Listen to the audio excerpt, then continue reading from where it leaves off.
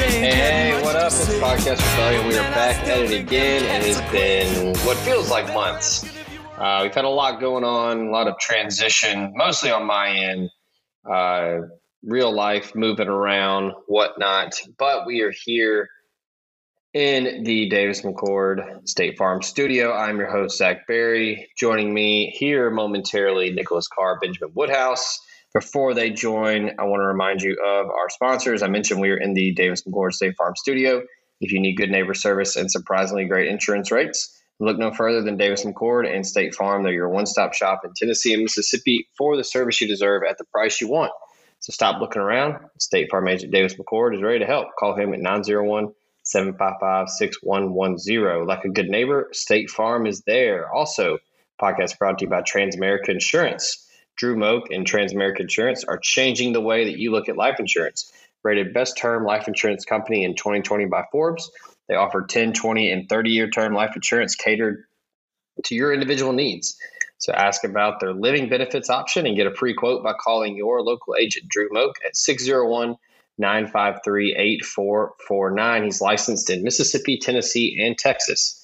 Drew can help you get started today. That's 601-953-8449. Call him in Transamerica Insurance today. Gentlemen, I said before we started, it feels like it's been about 2 months since we have talked on this here show, but we are back, so welcome.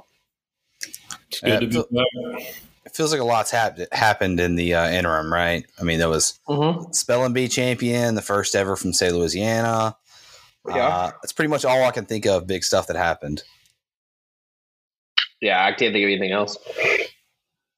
Yeah, the news cycle has been quiet. Let's see, Tour de France. Wimbledon, Euros. No baseball to speak of, really. It's nothing I can think of. Ronald Acuna's out for the year, but other than that, yeah. Is Cavendish doping? Oh man, I mean. Sure seems like it at this point. He's just going for the record now. Who can say? But yeah, so we're back. Better and faster the older he gets. Yeah, we're back here. All the blame is on me. If you've been dying for some podcast rebellion, it's my fault. Did a bunch of real life stuff that needed to get 100% of my attention. So I will take the fall on that one. But we are here, and it is summertime. SEC Media Days is right around the corner. So, as we like to do. I'm sorry, fill me in. When are Media Days? They're end of this month? Yes. Let me double check my calendar. Media Days start next Monday. Whoa, and are they having I don't want to say fans, but the Alabama media is going to be there. So are they going to have fans there, or is this going to be virtual? I would assume it's going to be back to normal. Okay.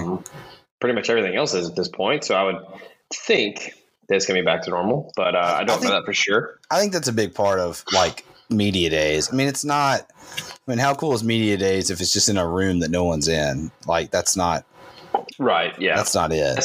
That's part of it, yeah. But yeah, so media days are back, and like we always do in the summer, we're going to preview the SEC. Kicking things off this week before we do our second episode, we're going to talk about the SEC East, a conference that was won by the Florida Gators a year ago in a COVID-shortened season. Finished 8-2. Georgia was right behind them at 7-2. Missouri 5-5, Kentucky 4-6, and Tennessee was, I believe, 4-7, 3-7. Ooh, South Carolina 2-8, and then Vandy obviously 0-9. Holy shit! How bad was the East last year? It wasn't good. So let's just jump in right now, and let's just get this thing going. The East, obviously headlined by the two front runners, Georgia and Florida. I would, before we go in team by team, I would say just right now, Georgia's obviously the favorite. They have a lot returning, and then Florida's right behind them, even though they lost a ton. But what are y'all, or overall, I guess, first impressions of the East? Yeah, I mean, it's a two-team race, isn't it? I mean, looking at these two teams, I do think that I guess Georgia's got a little bit tougher schedule overall by opening with Clemson this year.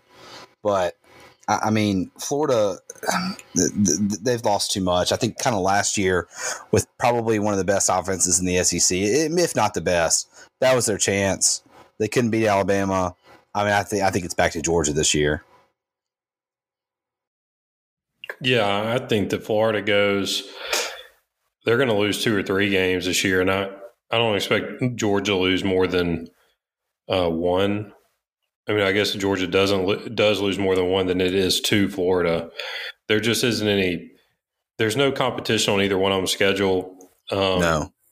I mean, Florida does have to play Alabama, and that's really, really the difference maker. But other than that, Georgia has to go to Auburn. Auburn's not going to be very good this year. No. They get well, I mean, I guess if Tennessee's a better team, then maybe they could give Georgia trouble at home, but I just don't think so. I mean, I think if Georgia beats Clemson, they're going undefeated, I would predict. But otherwise, I think they're going to lose.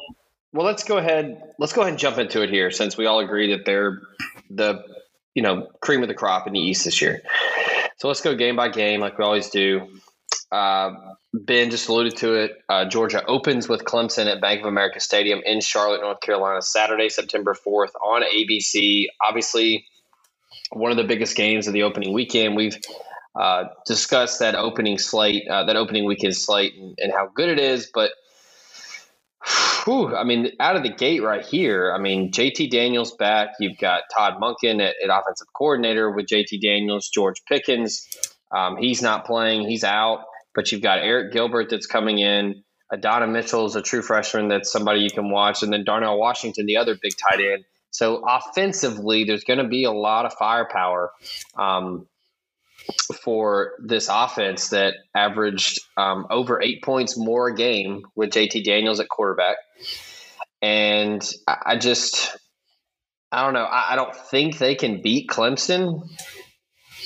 But I think it's going to be probably one of the better games of the year in week 1. But I think they start 0-1. Yeah, I obviously Clemson's breaking in a new quarterback and stuff, but I don't really see the teams. I mean, what Clemson's doing on the recruiting front, what they're doing on the defensive front. Daniels was better last year, but I'm still kind of feel like he's a bit of a game manager. I don't know. Maybe I'm wrong about that. When he's got some more time in the system, he's going to be different. But yeah, I don't see that being a problem. Honestly, for Clemson, I mean, Clemson's just kind of a machine at this point. I have to agree.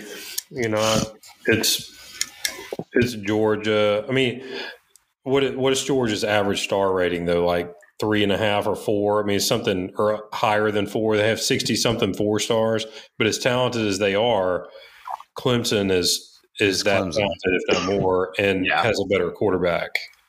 Even though he's new, it doesn't matter. They're going to be better at that position. I am interested to see, what Clemson looks like in the backfield. Otherwise, ATN was really good for the past few years, and now he's in the NFL. So, they got a new running back, and Georgia's they're going to be stingy up front on defense, led by none other than Nakobe Dean. So, it'll be a good matchup. I think Clemson wins, but man, it'll be close. Yeah. Air quotes around new quarterback, because DJ Uiagalelei played a lot last year. And I mean, I think he's going to be really good, but yeah, I mean, I think Clemson can take that one. It's a quasi home game for them up there in the Carolinas. All right, we'll run through the next couple here.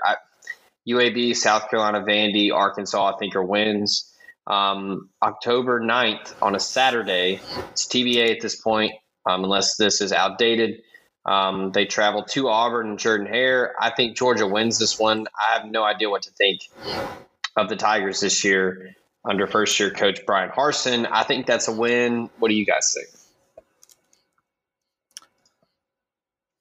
think? Yeah, am I on mute? I'm sorry. Look, I'll go if y'all can hear me. So Auburn's how long has Bo Nix been there? 3 years. So he's going to be his third year as a starting quarterback. He doesn't have Anthony Schwartz. He doesn't have Seth Williams. Tank Bigsby's probably the best running back returning the SEC, other than Jerry and Ely. They're the top two, I would say. Auburn's not very good up front, though. And while Auburn, and I'm talking about on offense, and yet while Auburn is always seems to be very athletic up front on defense, I don't know that it's going to be enough for Georgia to beat Georgia. You know, the rivalry is really close. It's 60-56. I mean, that is incredible over the course of 60-56-8. So you're looking at how many games is that? 124 games, and Georgia has leads by 4. Anyway, fun fact: Georgia's won 13 of the last 16. So Auburn was kind of dominating there before then. Either way, it's in Auburn. That's the one thing going for Auburn. Everything else favors Georgia. I would take Georgia to beat them. I feel like, too, I don't know if we've said this before exactly, but you kind of are who you are, I think, before your third year. I mean, there are guys who make progressions, but rarely are there guys who played a ton as freshmen, who played a ton as a sophomore, and were kind of the same guy, and then made this massive leap as a junior. That's not what Bo Nix is going to do. It's not what he was about. So I know this is not really necessarily about Auburn, but I don't think they've got the guns at all to hang with Georgia. I mean, that's two totally different. If it was any other team, I mean, if this was if they were named South Carolina or if they were named Texas A&M, I don't think we would even discuss whether or not they could beat Georgia this year with the talent that they have. I just think because it's Auburn, because we've known them to win, to play for 2 national titles in our lifetimes, we think of them maybe as a little bit more than they are. This is not a good Auburn team. And I think we'll find that out when we talk about the West. So I don't see any problem on Georgia's schedule. I really don't. I mean, the back end of the schedule, we're going to talk about it, but Missouri at Tennessee, Charleston Southern, and at Georgia Tech. There's nothing there. Absolute cakewalk. Yeah. You've got October 30th. You've got the world's largest outdoor cocktail party in Jacksonville against Florida. That's it. That's the East, in my opinion. Unless they trip up against Auburn, there's really no roadblock for them to get to Atlanta. I think even if they trip up against Auburn, Florida's losing to Alabama. So the only I don't see any way around that Florida-Georgia game not deciding the East. I mean, unless Kentucky, I guess does something crazy, they host Florida. Unless something crazy happens in a game like that, that's just a 15-14 weird game. That one game, the Florida-Georgia game, is going to decide the East. There's no way around that for me. Yeah, I mean, we can sim to the end here on this one. I think Georgia beats Florida in the regular season. I think they make it to Atlanta. I mean, I think they go 11-1. Yeah, I do too. I think Florida's probably a 10-2 team.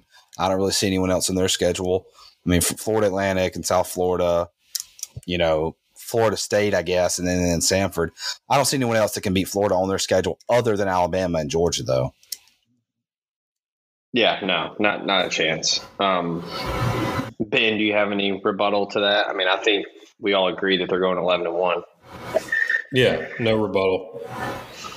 Okay, we can move on then. All right, moving on to the rest of the East. I mean, I think Florida finished second. No more Kyle Trask, no more Kadarius Toney. Kyle Pitts is gone. Emory Jones is now the quarterback. He is now the guy. He's been waiting in the wings. A lot of people are really hyping him up this year, and I don't think that that's unfounded. I like Emory Jones as a quarterback, and I think he fits what Dan Mullen and them want to do. I think at this point it's just kind of shitty timing because I think Georgia's really good, and I think that they're just not going to be able to beat them. And if we want to take a look at their schedule here, I would probably venture to say that they are going to probably go at least 10-2, maybe 9-3. Open with FAU, that's a win. South Florida, week 2, that's a win. It's on the road, so you don't just go into Raymond James Stadium and get a win, so it'll be a fight. Week 3, you got Alabama. That's a loss. And then you go Tennessee, Kentucky, Vandy before you're at Tiger Stadium against LSU. I think that's the first real challenge for them outside of Alabama. Man, we'll talk more about LSU when we talk about the West, but I think Florida's a better team than this LSU team. Yeah, I mean, just from a quarterback perspective, I mean, I saw a stat today. I think you sent it, Zach, that had the top 3 quarterbacks in the SEC is Corral, Jones, and then the quarterback from LSU. Who I mean, is he even going to start? He wasn't exactly like locked in as the starter last year. I just don't. I mean, Max Johnson might be the starter. I mean, yeah, it could be some guy that they signed last week. I just don't. That's not the guy that's not the savior down in Baton Rouge. So. Ain't it, dog. No, that's not it. So LSU, they're LSU, and they've got a ton of talent every single year. I mean, we found that out the hard way a couple of years ago. I mean, that's supremely talented. But, man, they've lost a lot in these last 2 years. Pretty much every single good player from that national title winning team is gone. I mean, I can't really think of anybody on the offensive side of the ball that returns. So, yeah, they'll probably, still be really talented, but they're not beating Florida this year. I also, we're talking Dan Mullen versus Ed Orgeron. Come on. Mm-hmm. Yeah. Boat race. Ben, what do you think about that game? I mean, I think I know what you think, but speak up. Yeah. I wish I could add more. Look, they're going to roll LSU. Like, let me ask y'all a question. Why, and this is completely side note, kind of. Well, I mean, not really. Why is Miles Brennan getting all the love he's getting? I don't know. It's just because he's been there for a couple of years, and people know his name. Because they had Joe Burrow, now suddenly everybody in the country thinks they're quarterback you, and like, yeah. Just Ed O's a quarterback whisperer. Behind him, like Ed Orgeron's not a QB whisperer. He started 3 different quarterbacks in games. He rotated plays with them at Ole Miss. Like, I have no idea what we're talking about here with Miles Brennan. He couldn't even get a scholarship offer from Ole Miss or Mississippi State. Well, I think people too forget that and of course it worked out for him. So I'm not saying it was a wrong decision, but they brought in Joe Burrow because they didn't believe in Miles Brennan. I mean. Like he's in his 4th year down there. He's not about to take this giant leap forward. I think people believe in him because he started some games last year. When you look around the conference, there's not a whole lot of guys who started, more than 5 games last year returning. Miles Brennan in a normal year is like the 11th best quarterback in the conference. Yes. I mean, it doesn't make any sense why they're hyping him up because Max Johnson looked better.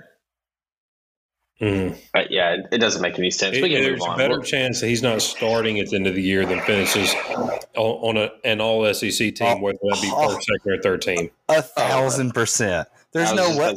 1,000%. I just don't. One of the spots is taken by Corral. That there's no doubt there. And would y'all be shocked if another spot was taken by an Alabama quarterback? And there was some.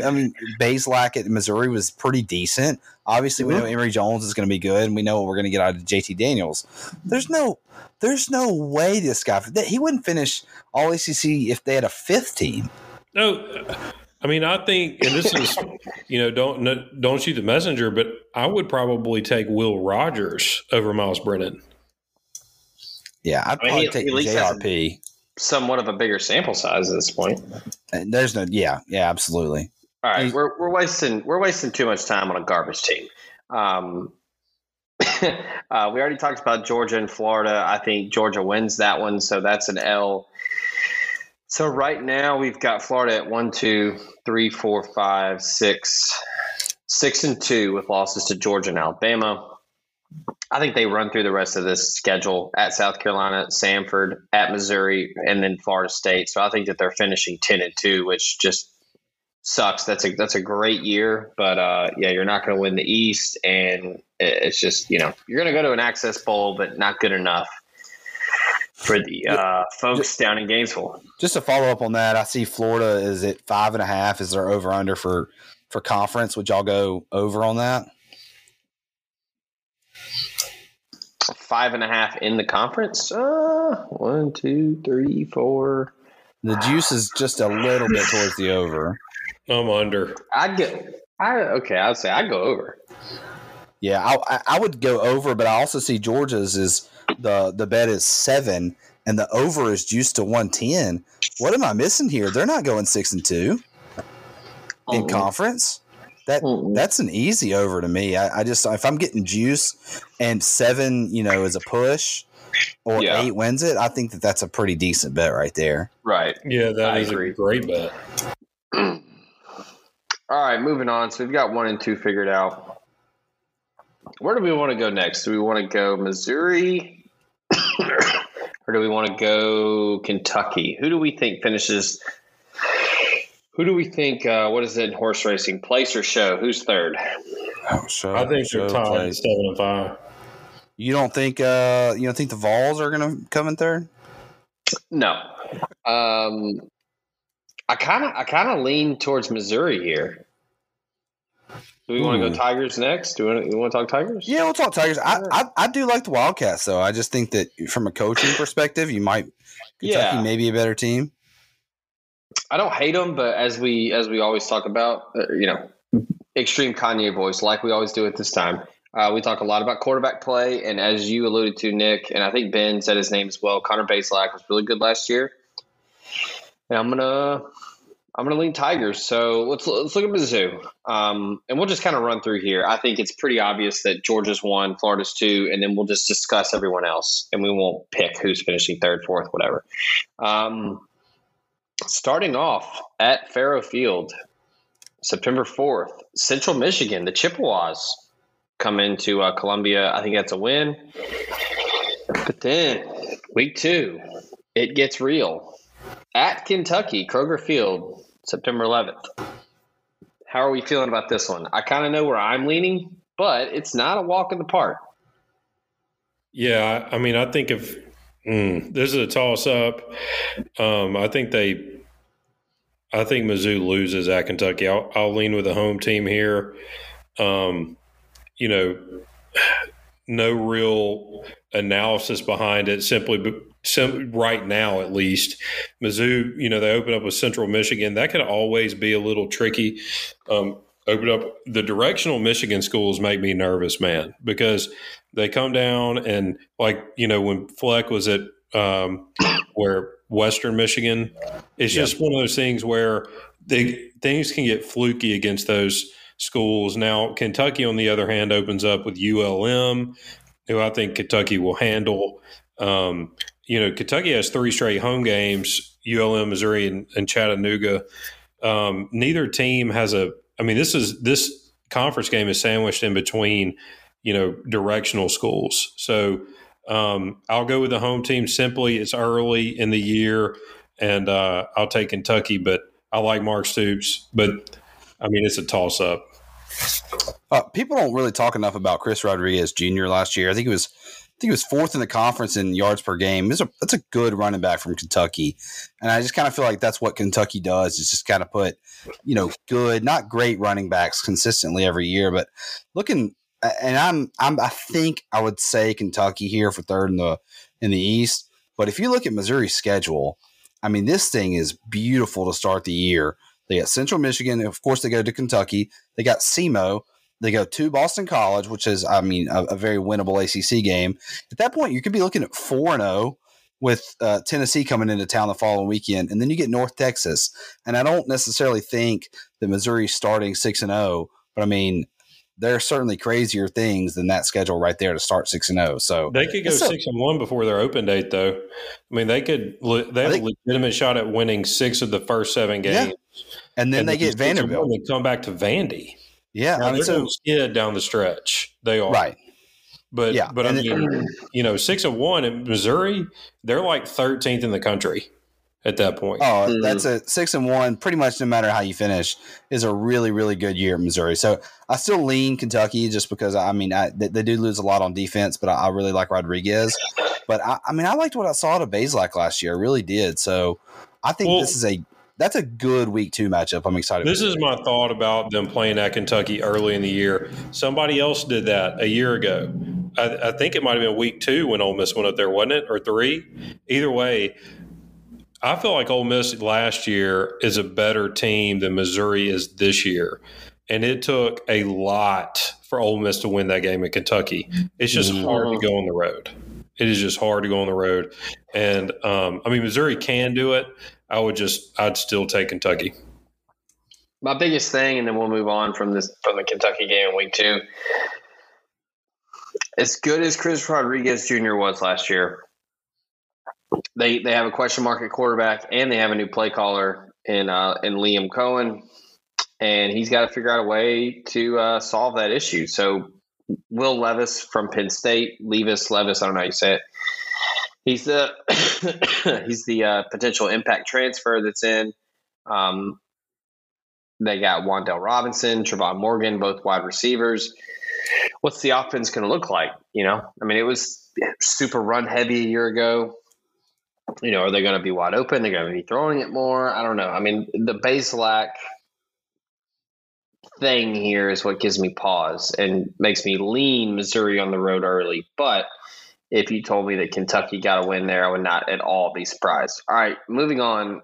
We've got week 3. We got SEMO. Week 4, we've got Boston College.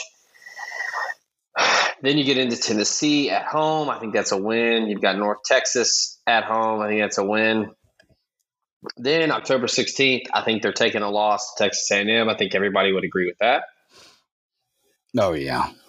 Okay. I don't know. We don't have to spend any time on it if everybody agrees there. They have a bye week. Then they go at Vandy, at Georgia, which is a loss. I think we all agree there.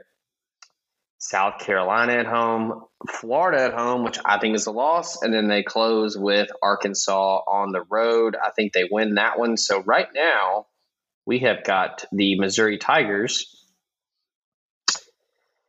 And I'll say they lose to Kentucky. So we got 1, 2, 3, 4 losses. So yeah, 8-4. Is that crazy? No, and I think that's a very good year at Kentucky. That's a pretty outside shot at 9-3. Or at Missouri. We're talking Missouri here.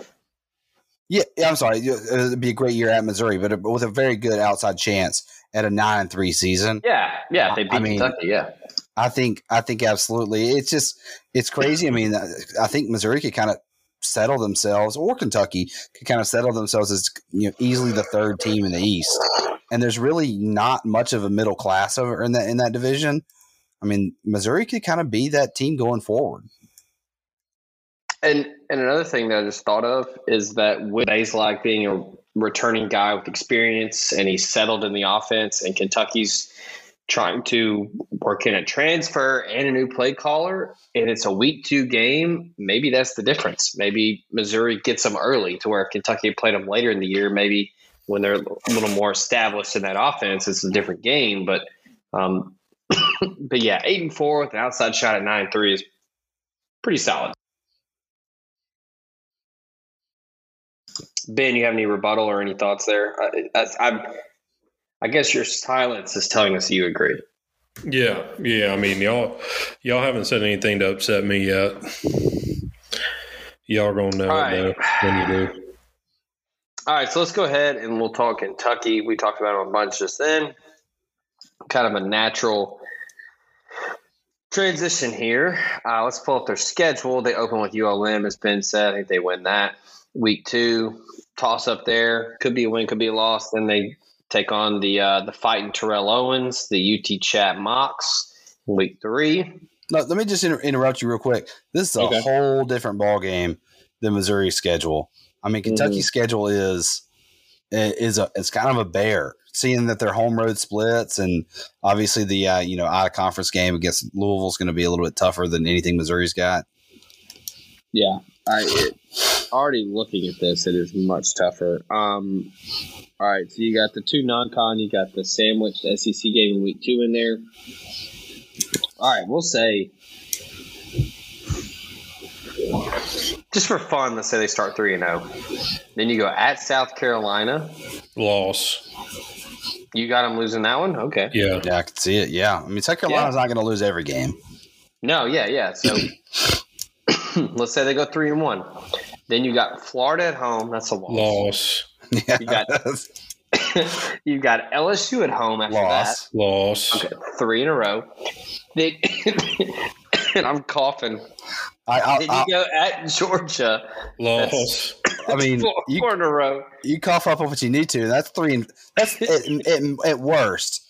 That's 4 losses to start the season. I think. Really, at worst, if they lose to Missouri, they're 2-5. Yeah. So they need to beat Missouri to be 3-4 going into open day, which they come back and go to Mississippi State, who does not lose to Kentucky. They also. Yeah. That's what I was going to say. That's like the trap game of all trap games. It's a Halloween weekend game. That's another loss. So at that point, what are they, 3-5? God damn, yeah. Then you go Tennessee at home. I think they beat them. Well, I mean, I would say so, but, when you're coming off of 5 straight losses, it's going to be hard. I'll give them the win. Tennessee doesn't have any players from the transfer. But you know what Tennessee looks at? They look at that and go, "That's Kentucky. That's got to be a win." I'm not saying that's right. It's frankly the Ole Miss curse, right? When you're at Auburn, you look at Ole Miss and you're like, "We got to get that one." Yeah, that's what Tennessee does to Kentucky. So, I think they can win the last 4 games a year. But I'm telling you, man, this schedule could get squirrely. They play at Louisville to end the year, so they could lose these games. They could. Mm-hmm. Missouri, South Carolina, Florida, LSU, Georgia, Mississippi State. That's 6. Tennessee at home 7. At Vandy's 8, and at Louisville's 9. They could lose those. Now, I think they're likely to beat Tennessee and Vanderbilt. So now you're at 5 and 7. So the floor is 3 and 9. Ceiling's 5 and 7. A ceiling would be 6 and probably 6. 6 and 6. Yeah, okay, but 6 or 7 and 5. They beat Missouri. That's a brutal schedule. I mean, that's just. Yeah, I mean, I think they could go. They go 7-5. They win at Louisville and beat Missouri. I think they're 7-5, but likely to split those 2 games, and so then you're at 6 and 6. Yeah. All right. Before we hit the cellar in the East, we're going to take our break here for to hear from our sponsors, and then we'll come back and we'll talk South Carolina, Tennessee, and Vandy. And I didn't mention at the top of the show, I have some kind of weird cough. I don't understand it. So when I sound weird, or if I mute myself or cough while I'm talking, just roll with it. So quick word from the sponsors that make this show possible. And when we come back, we'll talk more SEC East. So hang tight. We'll be right back.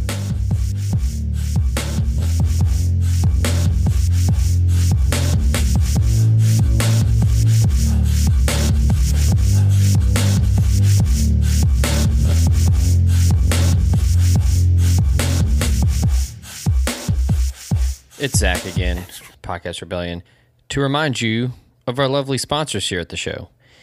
If you like New Orleans-inspired cuisine, go see Kelly English and the good folks in Memphis at Second Line or Restaurant Iris for some fantastic food and cocktails. You can also travel down to the coast to Magnolia House in Biloxi at Harrah's Gulf Coast.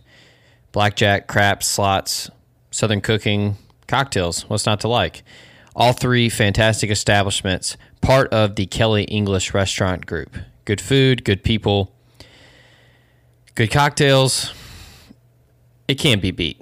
That's Second Line, Restaurant Iris in Memphis, and Magnolia House in Biloxi. Speaking of good food, if you're in Oxford, go see Greg and the good folks at LB's Meat Market, the inaugural sponsor of this year's podcast, on University Avenue, across from Kroger. Celebrate with the best protein for your Ole Miss grilling needs with Greg and the rest of the folks there. And be sure to tell them that Red Cup sent you for exclusive deals and promotions. Remember, the Philly combo is back for just $10 right now. And you've got your lunch specials, 11 to 3:30, Monday through Friday. That's LB's Meat Market on University, across from Kroger. Arby's is full of shit. LB's has the meats. Speaking of Oxford, if you're looking to get some libations going, be sure to check out Wonderbird Spirits, North Mississippi's first distillery. It's a quick little 8-minute drive south of Oxford on Old Taylor Road, and it's the only spot in the Magnolia State for a true grain-to-glass gin experience. The space is fantastic. Chan and the rest of the guys there are doing some fantastic stuff. Go there, get a tour, do a tasting, or you could do both. Inquire about maybe renting it out for a private event, maybe a anniversary, a wedding reception, a rehearsal dinner, something. The place is amazing. That's Wonderbird Spirits, North Mississippi's first distillery, in Taylor, Mississippi. And be sure to follow them on Instagram for all their latest updates and comings and goings there at Wonderbird. Speaking of libations, if you're in Memphis and you're looking to stock the cooler this year, Old Dominick on South Front Street is your place to go. Just like Wonderbird, you could go there for a tasting, for a tour, or both. And be sure to check out their rooftop bar, which is super awesome, has some great views of downtown Memphis, of the Mississippi River. You can try their Huling Station High Rye Bourbon, the Memphis Toddy, the Memphis Vodka, or the new Honey Bell Vodka. You can get it all there or at your local package store. So celebrate with that Huling Station bourbon, a very small batch high rye bourbon by the folks at Old Dominick. It's a bold classic whiskey with notes of stone fruit, dark cherry, and just the right amount of spice and heritage that dates back to 1866. You can enjoy it neat or even in your favorite cocktail like an old-fashioned. It's got a mash bill of 52% corn, 44% rye, and 4% malt. Huling Station stands alone in its category of high rye bourbons. So you could do that, or you can enjoy a quick taste of Memphis Toddy before the game this weekend, and then you can wind down with that Huling Station afterwards. So, like we always say, ask your package store where you can find Huling Station by Old Dominick. And, as always, OD encourages you to share a sip responsibly. And last but certainly not least, if you're in the market for a new vehicle, make it a Clark Ford vehicle. Corey Clark and the rest of the folks in Amory, Mississippi on Highway 25 are committed to finding you a new vehicle today.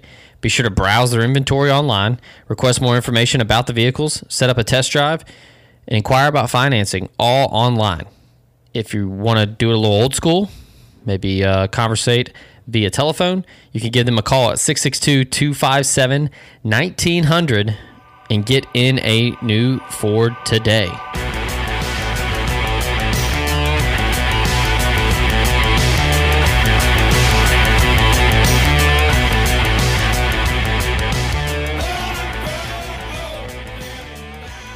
And we're back here on Podcast Rebellion. All right, we've talked Florida, Georgia, Kentucky, and Missouri.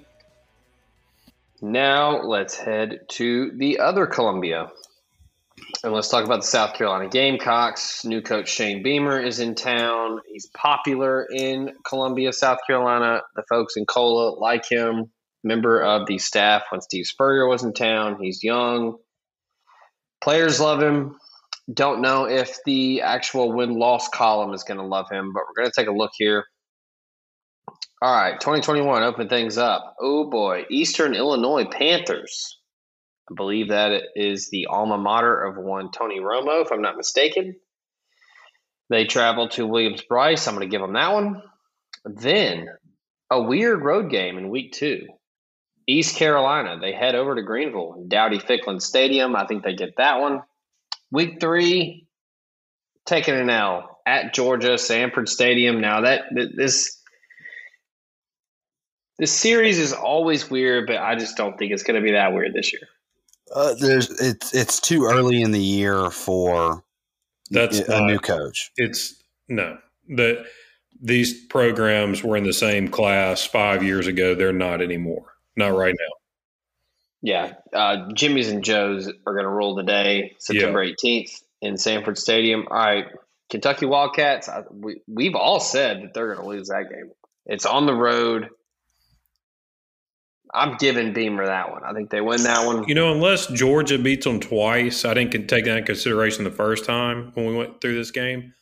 I do give South Carolina the win here. I mean, I'm sorry. Yeah. Go ahead. Sorry. Yeah, so we'll give them the win there. Then they got Troy at home to win that one. Then we got 3 in a row that are super interesting. We've got at Tennessee. Then we've got Vandy at home. Then we have at Texas A&M. I'm going to go ahead and say I think at Texas A&M is a loss. But here, we haven't talked much about him yet.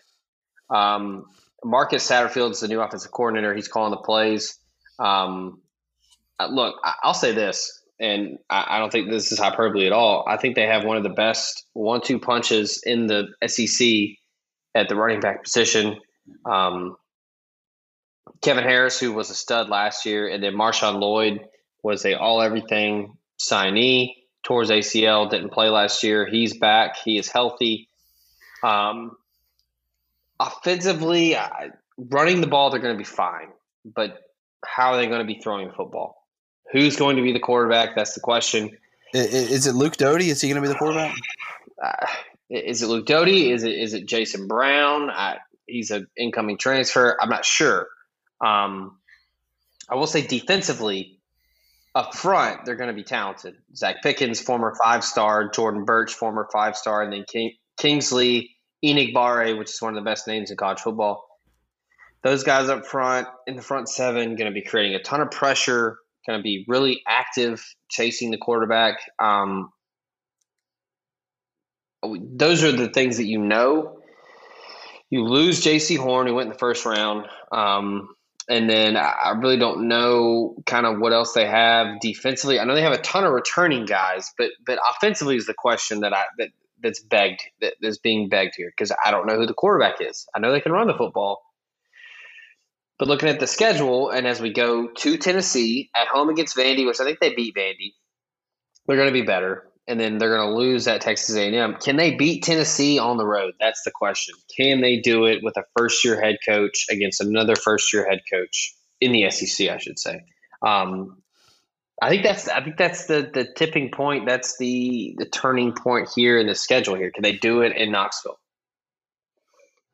Yeah, I mean, that is a tough spot, because what they've got after that's pretty brutal. We're going to get to it, but the end of that, the very back end of that schedule after the bye week is an absolute murderer's row. I don't think that they get a win after Vanderbilt. So if they want to get to 6, they've got to beat Tennessee.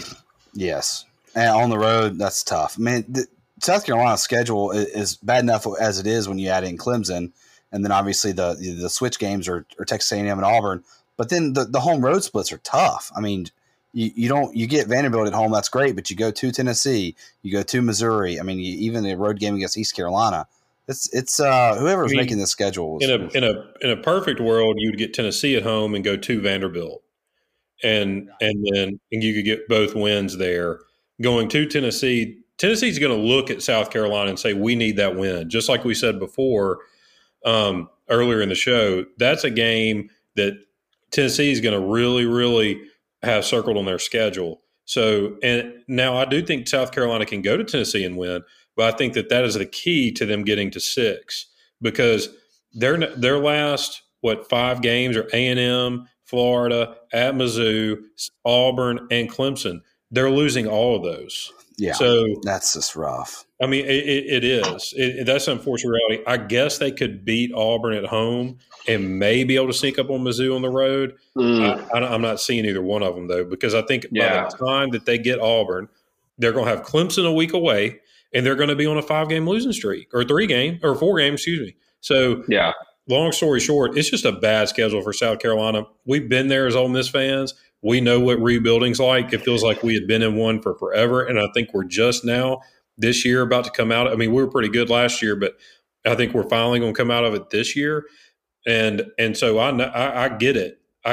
But this is the unfortunate reality of the SEC. If you get screwed on the home aways, let's just say this. What if you get Georgia? Well, you go to Georgia, that's good. So that's a loss at either place.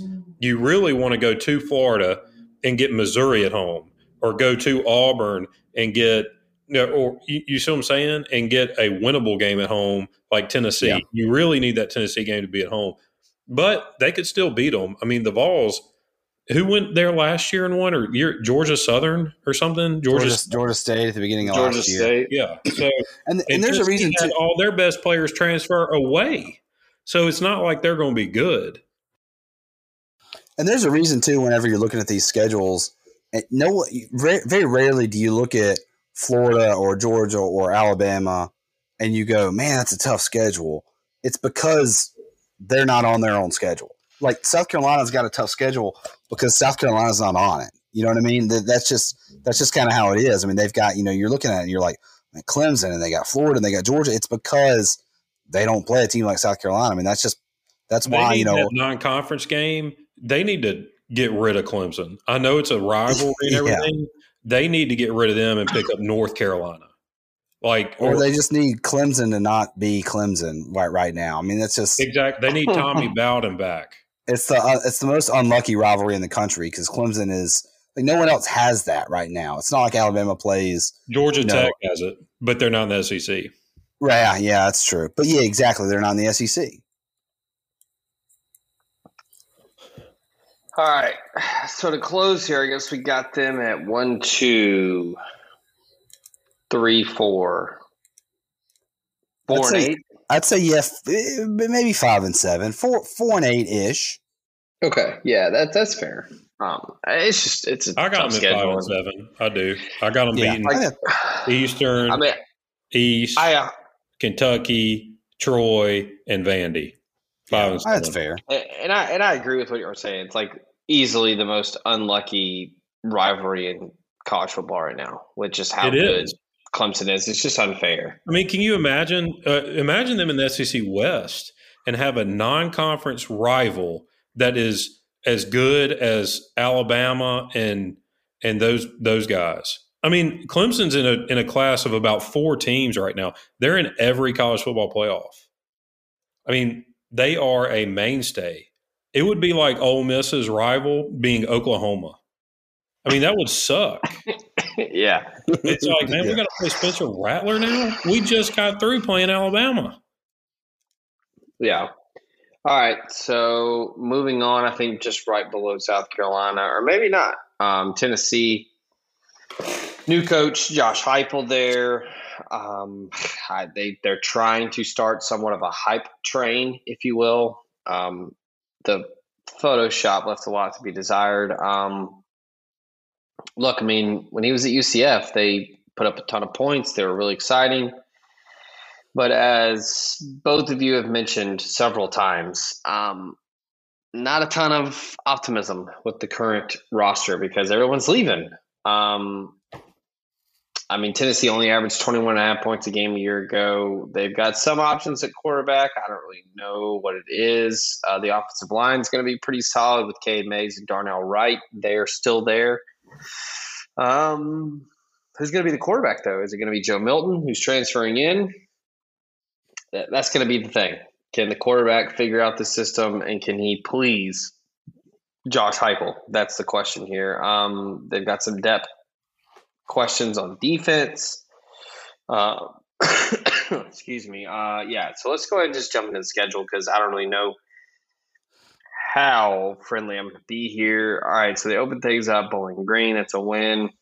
Here's the tricky one here, folks. Week 2 at home. They welcome in the Pitt Panthers. Will Pitt happen? Pitt will not happen. Tennessee's going to beat Pitt. Get this man some water. All right. Yeah. Pitt is that's a tough game. I don't know a ton about Pitt. I mean, just being honest with you, but I'll tell you this: the Vols better win because I mean they've got Florida, Missouri, Ole Miss, Alabama coming up. I mean that's when you play Alabama. I mean that's kind of like what the South Carolina curse is of getting to play Clemson. You got Alabama every single year. You don't have a ton of margin for error, and if you lose that Pitt game. We talking 5 and 7? We talking 4 and 8? Something like that. You're not going to lose to Pitt under a first-year head coach. It's just not going to happen. Like Heupel, it helps that it's at home. Yeah, they'll start out 3-0. Bowling Green, Pitt, and Tennessee Tech are wins. We can move on. Okay, if they're 3-0, you talk about the hype train is going to be off the rails. Yeah, and they're going to go to Florida and get their teeth kicked in. And then they're going to turn around and lose to Missouri. This is what sucks for Tennessee. They start out 3-0 and go to Florida and they lose handedly. Then they got to turn right around and fly to Missouri. So they're going to fly 1,000 miles to Gainesville. Then they're going to fly 1,000 miles to Columbia. Okay, and that's a toss up or a loss. Let's say it's a loss, and they're 3-2. Then they got to go back to South Carolina, and we called that a toss up again. So let's give them the win there, right? They get Ole Miss at home. But Ole Miss is right before Alabama. So that's a trap game for Tennessee. I know it's Lane Kiffin and all that, but they still got Alabama the next week. And make no mistake, Alabama's beat them, 14 years in a row? 15? How many days has it been? Maybe longer than that. Yeah, I mean, 06 was the Terrence Cody game, wasn't it? So that was 15 like years 5,000 days. Yeah, so, I mean, you're looking at, almost T. Martin. from when they beat Alabama last. I mean, it's not that long ago, but it's close. That 3-game stretch for them right there in the middle at Missouri, South Carolina, Ole Miss. I mean, they've got to go 2-1 to go to a bowl. I mean, that's the biggest. We've been talking about all the East teams tonight. That's the biggest 3-game stretch I've seen from a winnability perspective and just from what your season turns on. Well, I think that's the difference in 7-5 and 5-7. I'm okay. Even if they go 1-2, I think they go 6-6 because they're going to win all their non-conference. I mean, this is classic Tennessee. Bowling Green, Tennessee Tech, and South Alabama. That's 4 wins, right? And Vanderbilt. Yeah, so they got 5 there. So all they got to do is find one more win on the schedule to get to 6-6. They're going 6-6. They will find that other one. They get to play Kentucky, South Carolina, Missouri, and I mean, I hate to say this, Ole Miss. So and get Ole Miss at home. So they're going to find a win in those 4 games. Yeah, I think that's fair. I don't think it's going to be against Ole Miss. No, I don't either. But that's a big 3-game stretch. It is. Sure, yeah. I mean, I think start out 3-0, lose to Florida, lose to Missouri, beat South Carolina, lose to Ole Miss, lose to Alabama. I think that they lose to Kentucky, you lose to Georgia, and then you close out with South Alabama and Vandy. So we've got them at 1. I almost spoke. They get South Carolina at home. That's the win that they're going to get. That's the 6th. So 1, 2, 3, 4, 5, 6. Yeah. So they'll fall flat on their face into 6-6 because they finished with South Alabama. Is there an easier finish in the whole entire country with South Alabama Vanderbilt? No. Are you kidding me? That's a max schedule. Okay, so and let's think about this. Look at it this way: they've got 4 guaranteed wins in their non-conference. They've got 3 guaranteed losses in Florida, Alabama, and Georgia. So they're 4-3 with 5 games left on their schedule. Missouri, Ole Miss, South Carolina, Kentucky, and Vanderbilt. That's right. And so Vandy, you can count that as a guaranteed win too. So they got 5 guaranteed wins before they even roll the ball on the field, man. That is 5-3 before they even walk out the door. Man, it just absolutely just gifted it to them. And thing is, if they let's just say, okay, 5-3 before they walk out the door, and let's say they beat South Carolina, Ole Miss, and Kentucky, okay, and so they go 8-4, right? Like they lose one of those other ones, Missouri, something like that. Let's say they beat Missouri, South Carolina, Kentucky, and lose to Ole Miss. 8-4, the Vols back. I mean, that's going to be the narrative, right? The Vols are going to be back. And it's going to be even more so if the win is Kentucky, because they're going to have been – that's going to be closing the year 3-1 with a loss to Georgia. And people are going to be like, well, I mean, they won. You know, they went 3-1 in November. They remember November. And then that's what we're going to hear all season. Well, Tennessee's going to go 10-2 next year. And it's just the same song every year. Yeah. All right. Serious question here. Are we going to spend any time breaking down Vandy's football schedule? No. I'm going to be very fast with it. They're going to beat East Tennessee State and Connecticut. Oh, so you think the Rams are going to – it's on the road. Yeah, they're losing that one. Yeah, they're going to lose to Colorado State on the road. You don't think they can beat Stanford? Hell no. Oh, that's in maybe Nashville. in GPA. I don't even know if it's a better school, is it? I might go to that game. It's in. You got to go to that game to support the trees. Yeah, they're going 2-10 without a doubt. They might go 1-11. Yeah, I mean, what is the Vegas win total? 2.5 or 1.5? Well, shockingly, the SEC win total is 1.5, but it's juiced to the under -220, so it's basically 1 at this point. But I mean, and unfortunately for Vanderbilt, I mean, let's face it, they're probably their most success in the SEC is against Ole Miss. Is that fair, or is it Kentucky? other than Auburn. Weren't they Mm-hmm. had a winning record against Auburn at one point? Right. I'm thinking of their everyday opponent or every season opponent. Yeah, sure. You're right. I mean, they have to play at Ole Miss. And it's late in the year. See, they've had so much success against Ole Miss because they've played us like in the first 3 weeks of the season. Before Vandy, where they get you or where they crumble is they have no depth. As soon as a starting linebacker goes out, they put in somebody like me, and you can't win doing that. So they're 2-10. We don't have to break it down. They're 2-10. I don't even know. This is going to be bad. I don't even know who Vanderbilt's head coach is right now. Clark Lee, right? Clark Lee, formerly of Notre Dame. And is he like a position coach in Notre Dame? Memphis. Because that's a bad career move for him. He was the DC there. That is guy. Did he not watch Derek? I mean, unless you are James Franklin, you cannot win there.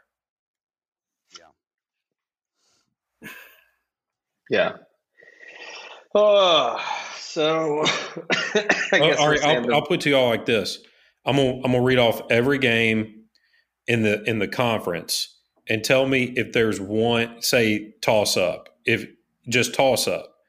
They play Georgia at home. Win, loss, or toss up? No, loss. At Florida. Loss. At South Carolina. Loss. Mississippi State at home. Loss. Missouri at home. Loss. Kentucky at loss. Loss. At Ole Miss. Loss. At Tennessee. Man, loss. They're huge losers to the home away split. I mean, 1.5. You got to bet. I'm telling you, got to bet the farm on the under on that. That is the lock of the season right there. 1.5 conference games. Are you kidding me?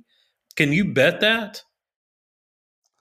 That was what you could bet at. Let's see what the South Point. Of course, it's been a few weeks, and like I said, it was heavily juiced to the under. It's probably sunk down to 1 now at this point. Still, pretty good bet on the under.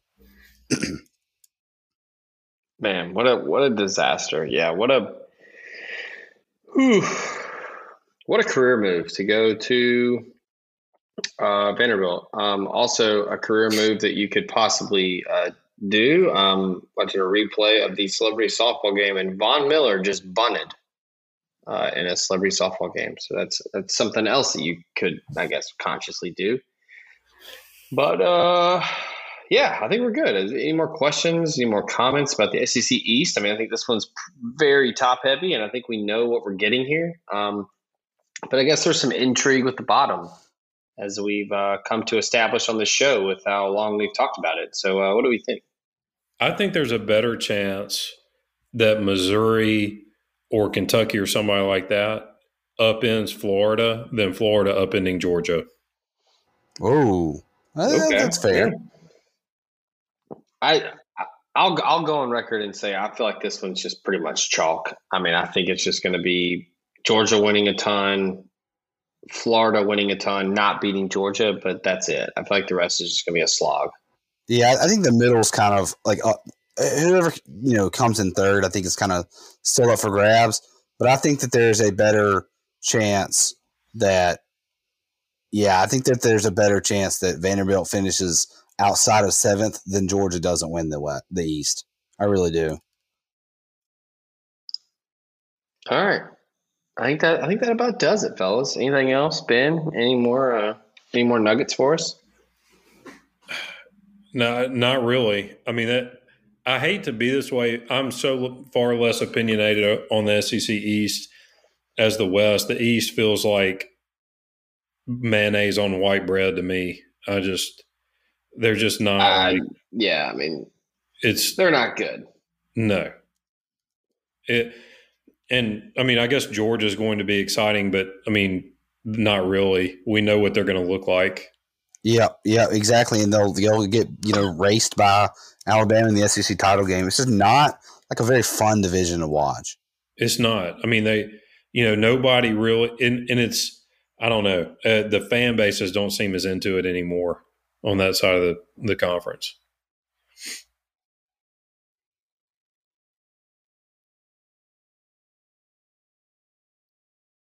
Yeah.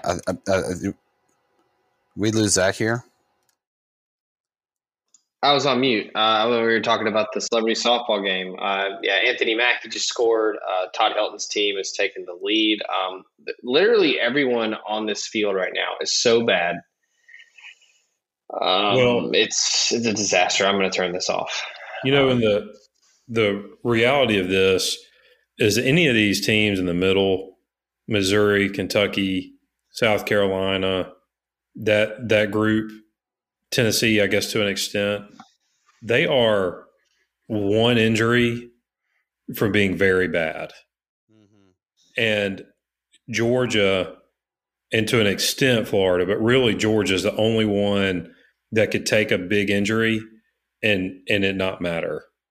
Mm-hmm. I mean, frankly, because if you go back, we talked about how bad Georgia's schedule is, and they have to play Clemson. So it's not, even if they lose that one, they're going 11-1 and going to go right back to Atlanta and, maybe run into Alabama. Maybe they run into Ole Miss. Who knows? But I think that there are 2 or 3 teams, and we'll get to this in the West when we preview the West. I think there are 2 to 3 teams in the West that could compete for the East Championship. Yeah, I think that's fair. I don't disagree with that at all. Yeah. And I don't think the West is particularly spectacular this year at all. But yeah. All right. That was after the first 2, that was pretty brutal to go through. All right. Let me ask you this, and then we can sign off. If you had to pick an MVP for the SEC East, who would it be?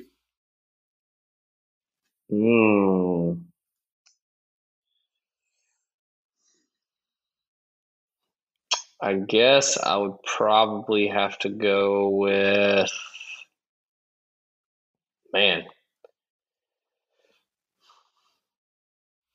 was trying to think of whoever the running back is for Georgia, but I don't even know who it is.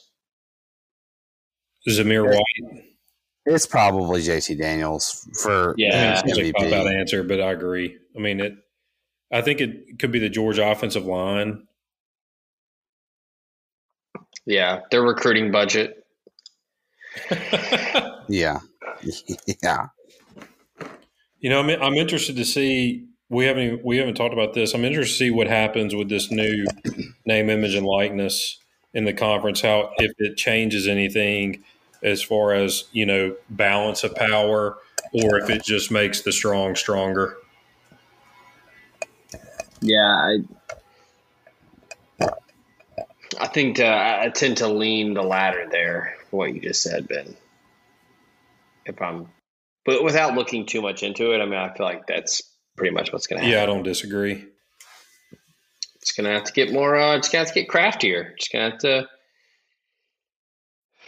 hire a coach that's super likable and a national brand. And never mind, almost already did that. So there you go. It's certainly going to throw some, what do they say, a fly in the ointment type deal. Because it's just about to just be the absolute wild, wild west out there. But I don't think that it's going to be like, everybody's going to make a ton of money. There's a lot of fine print in this stuff. I'll give you all this as a pick me up, Ole Miss fans. If you ever want to watch the absolute peak of just Ole Miss dominating someone, turn on the 2016 Ole Miss Georgia game. Mm-hmm. Oh my gosh! Mm-hmm. How that was the program peaked that day. It did. It fell off the cliff that day. It had reached the mountaintop, and then after that game, crumbled. Yeah, and it also just felt so good. That same team gave up 55 points to Mississippi State in the Egg Bowl. It's unbelievable. I think Ole Miss was up 38 or 45 to nothing with 8 minutes to go in the third quarter against Georgia. Yeah. Now, the last time I'd seen Ole Miss beat a SEC team like that was the Mississippi State Egg Bowl in 2008. Yeah, the fine print there is that Chad Kelly, was out for the year. But, points. No, yeah, sure. But point remains. Just absolutely obliterated the Georgia Bulldogs that day. I mean, go watch it. It's unbelievable. It is unbelievable. Derek Jones had a pick six. I mean, it was the absolute epitome of it's a party. And it was 900 degrees at Vaughn. Oh my gosh. The hottest, just no shade. I mean, had it been any other game and we not just been, running a team like Georgia, it would have been a leave at halftime game. Yeah, it was. Yeah. Good day.